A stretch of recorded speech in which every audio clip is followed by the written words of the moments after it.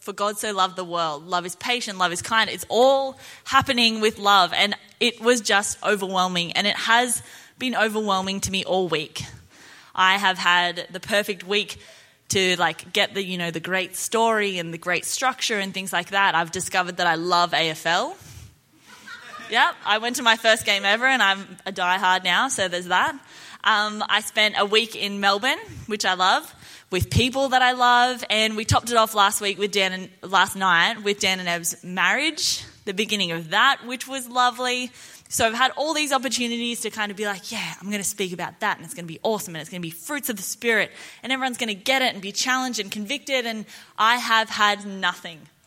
Nothing. I reckon I've written 9 or 10 sermons that have no end, that just start really powerfully, and it's the church, we do this and we do that and we've got to do this, and what am I saying? On and on and on and on and on and on.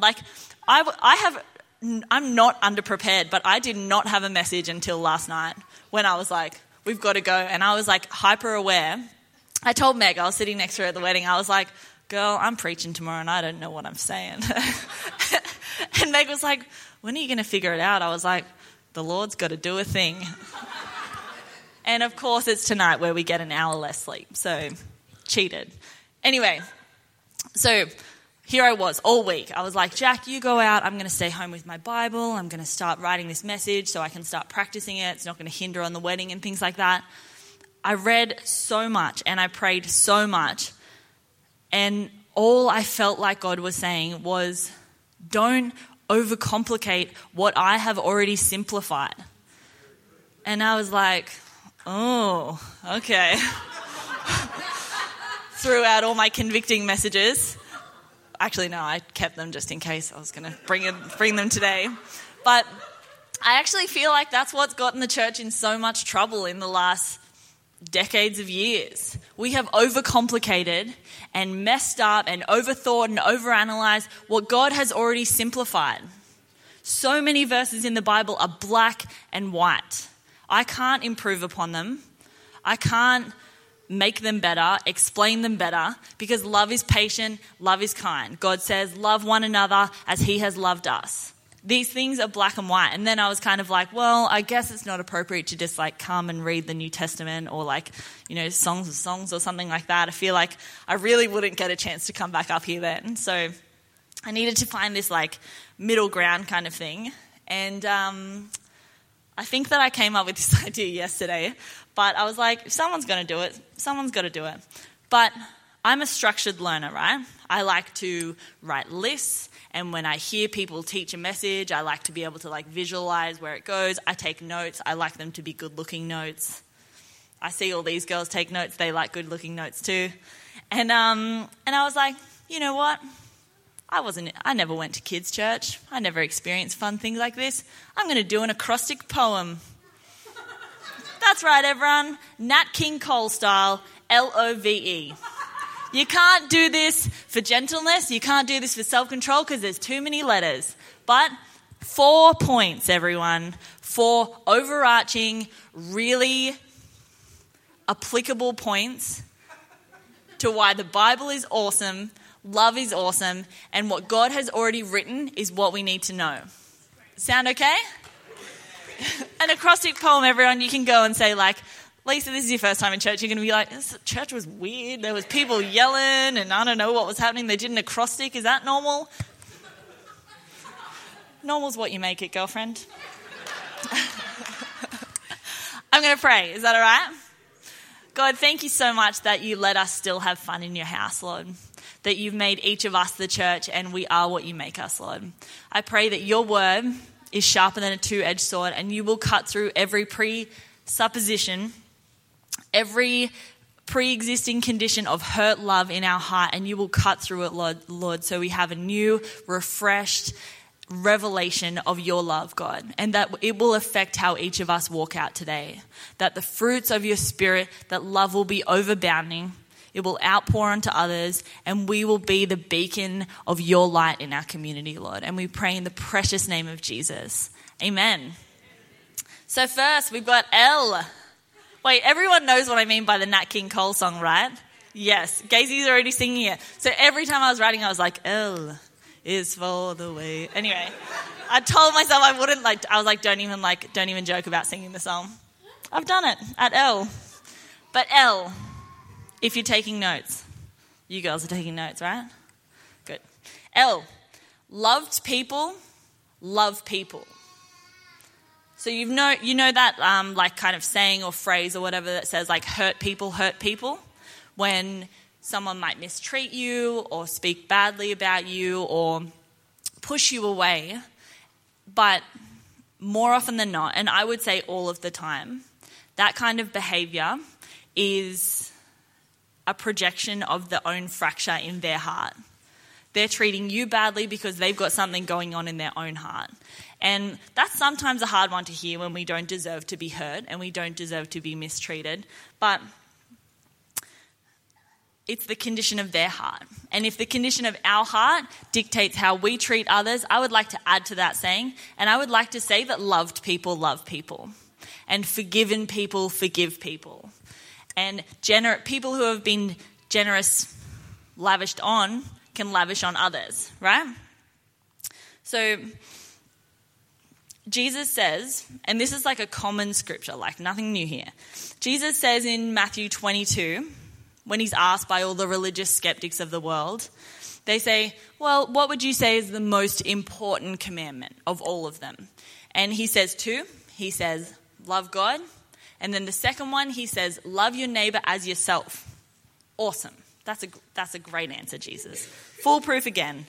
But then later in his ministry, Jesus says to his disciples in John 13, he says, you know what, guys? Let me give you a new command.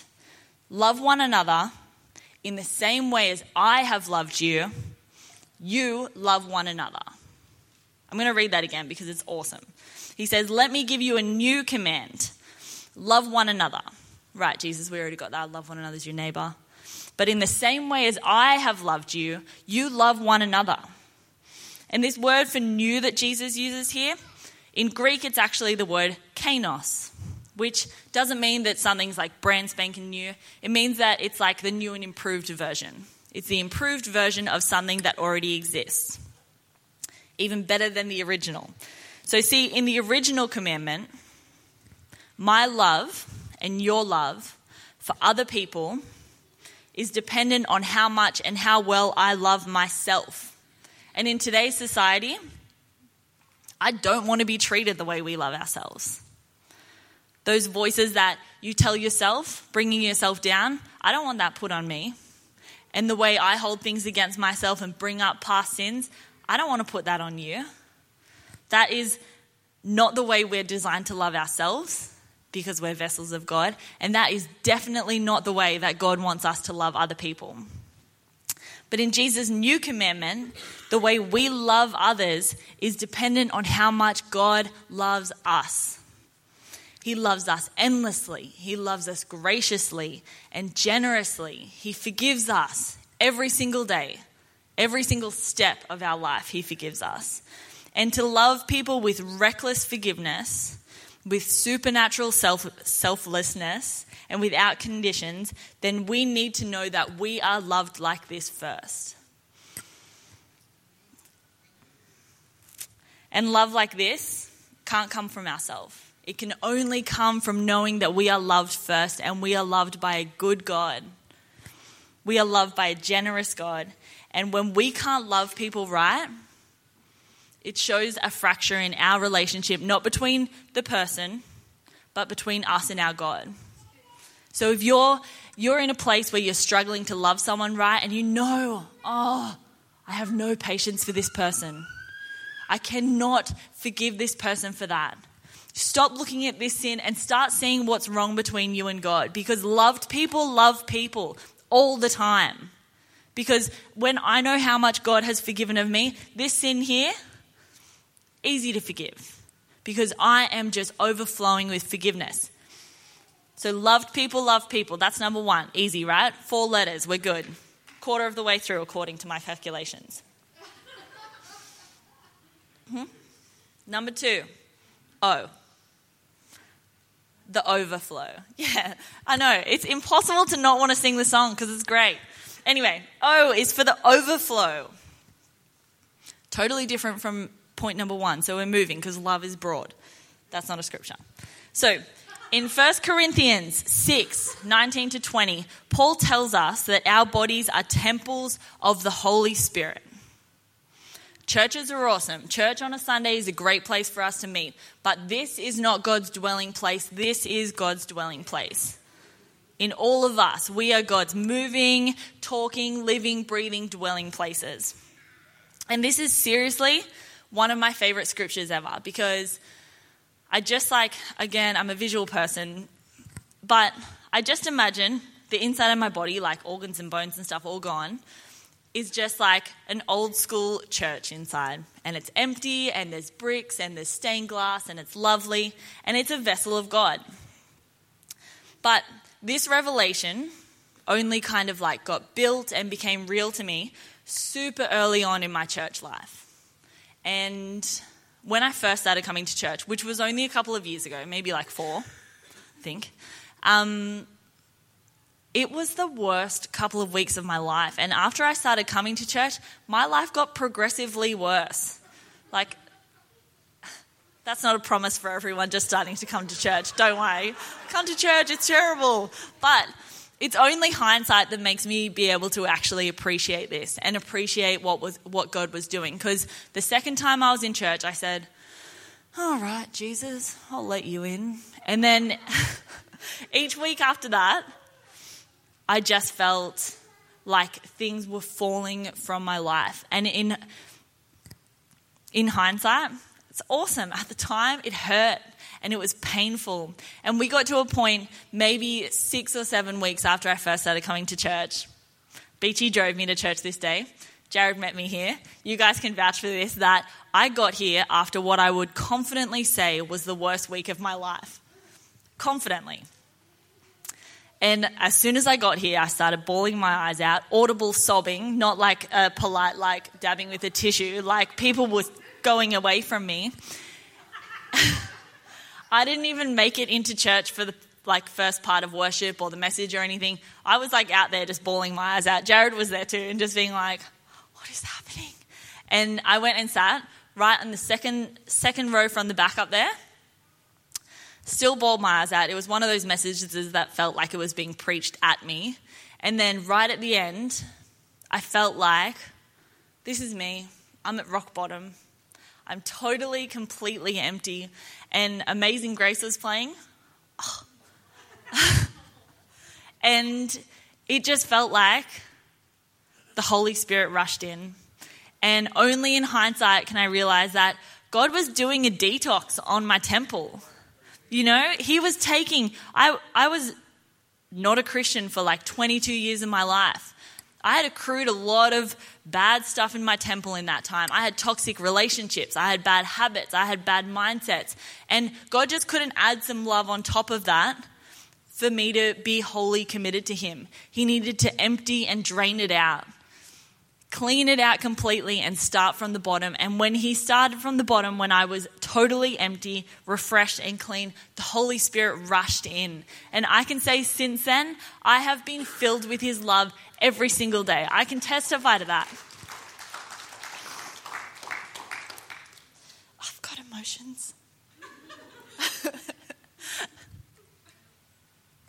We don't always need a detox though. Fear not. Because sometimes when we know his love, it can still be easy to just kind of let some stuff into the temple, some dirt on the walls, or someone came through with muddy footprints all over our heart, or things like that. It doesn't take a detox. But God's love is so pure and so effective. And it says that the blood of Jesus washes away our sin. And that might be a hectic thing to hear. The blood washes away sin. But God's grace is so pure and so effective that we are filled with his love. And when we are filled with his love, it's just a natural response to overflow and spill out onto other people. So when our temple is filled with love that is riddled with toxicity and spills and things like that, then we project and we spill that onto people around us. That bitterness that we held inside us, that's coming out as unforgiveness on someone else now and judgment on someone else now. because we're not keeping our temple clean. And the last thing I want to say on the overflow is that we're not designed to have love just sloshed in and out of us. We need to keep ourselves filled all the time. It's easy to feel filled after a Sunday when worship is awesome and the message is great and morning tea is awesome and, that person really encouraged me and it's awesome. And then Wednesday comes and you're yelling at someone at work and you're writing judgmental messages about that friend you just caught up with. You're not designed to be filled and emptied because that way we will never be the light of Christ in our community. If you are inconsistent in your love, you will be known for that. But God wants to fill us up and God wants to clean us and refresh us every single day. Every time you ask him, he will be faithful to that. His blood and his grace and Jesus dying on the cross is enough for that. V, we're here. And V was like the hardest one for me. Seriously, I was like, V words, victim, vandal, like all of these like really hectic words. And so before Ebony's wedding, we all like had a sleepover and I was like, Emily, what's a good V word? And she honestly like preached this mini sermon about valuing others. And I was like, girl, that's amazing. And I was like, I'm going to preach that. I'll give you credit, but I'm going to preach that. It was amazing. And I felt God last night saying, girl, that's for you. That's not for the church. And I was like, I'm back without a V. And then on our way home from the wedding, Jack and I were just talking and, we were just reflecting on the wedding. And Jack just like threw randomly in, because he's a low-key genius. He was like, and I just had to read it verbatim. And I was like, verbatim? I don't know what that is. I'm not joking, guys. I thought verbatim was a brand of computer. I'm not just saying that. I'm 100% sure I can see the word verbatim like on a black screen. Like, is that not a thing? Yes. Di's vouching for me. I thought it was a computer. And I did like 5 minutes of a law degree. So like I feel like I should know what it actually means. I wrote down the definition for those in the similar boat to me. Because at the time when we were conversing, I didn't tell him this. I was like, yes, verbatim. And then I Googled it. But the definition, it just means in exactly the same words as were used originally. And this one is for all of us to learn how to love more. Jack's example of it, the verbatim, was he got a list of things and he just, if I was just reading this word for word, I would be reading verbatim. Everyone's looking at me like, yeah, I know what verbatim is. Okay. But this was the challenge that I had all week with trying to write a sermon on love. It is already written. And this is honestly for all of us. There is no teacher, no sermon, no podcast, no book, no inspirational quote that will teach you about love or how to love like the Bible does. The words are written perfectly. It is the greatest love story ever told. And my advice, real and sincere, is to read the Bible. I don't know if that's a cop-out point, but read the Bible consistently and diligently. And every single time you open that book, ask the Lord to reveal true love to you. Ask him to reveal, God, how do you love me through this story? And God, how am I supposed to love others through this story? Because there is no word like the living word of God. His word is perfect, it is finished, and every single one of them can be used for teaching us. And he promises that. And that's V. That's a good one, right? Yeah. And if you're like, how do I start reading the Bible? Google, what does the Bible say about love? And I can guarantee you will find more than enough information to write a sermon on. And E, are you guys going to sing a song after this? Do you want to come up now? Because this is E and it's the last letter. Actually, I'm going to go to Lovely. I've just decided. Thought of an L and a Y. E is even when. And how easy is it to excuse ourselves from loving someone else the way we know we should? The even when is one of my personal favorites, because when I'm being particularly bratty with the Lord, I don't want to forgive them, even when they did this to me, even when they are still saying that about me. Do I still have to love them even when they are still hurting me? Yes, is the answer that the Lord gives. Even when you are being hurt, even when you are being attacked, we show love. And you know why? Because we are called to love people like Christ loved us. And you know how he loved us? He went up that cross that day. He bore our sins. He wore the weight of the world on his shoulders. And you know what he said?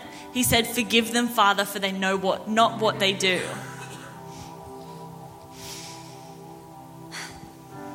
Even when they did know what they were doing, they didn't accidentally hang him on that cross. They didn't accidentally crucify him. They knew what they were doing. And when people still know what they're doing to us, we forgive them and we ask for forgiveness for them, because that is the revelation of true love.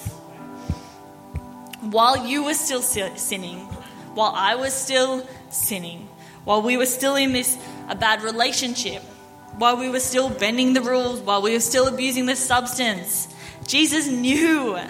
And he said, even when you're doing that, even when you know that breaks my heart, I will take your sin.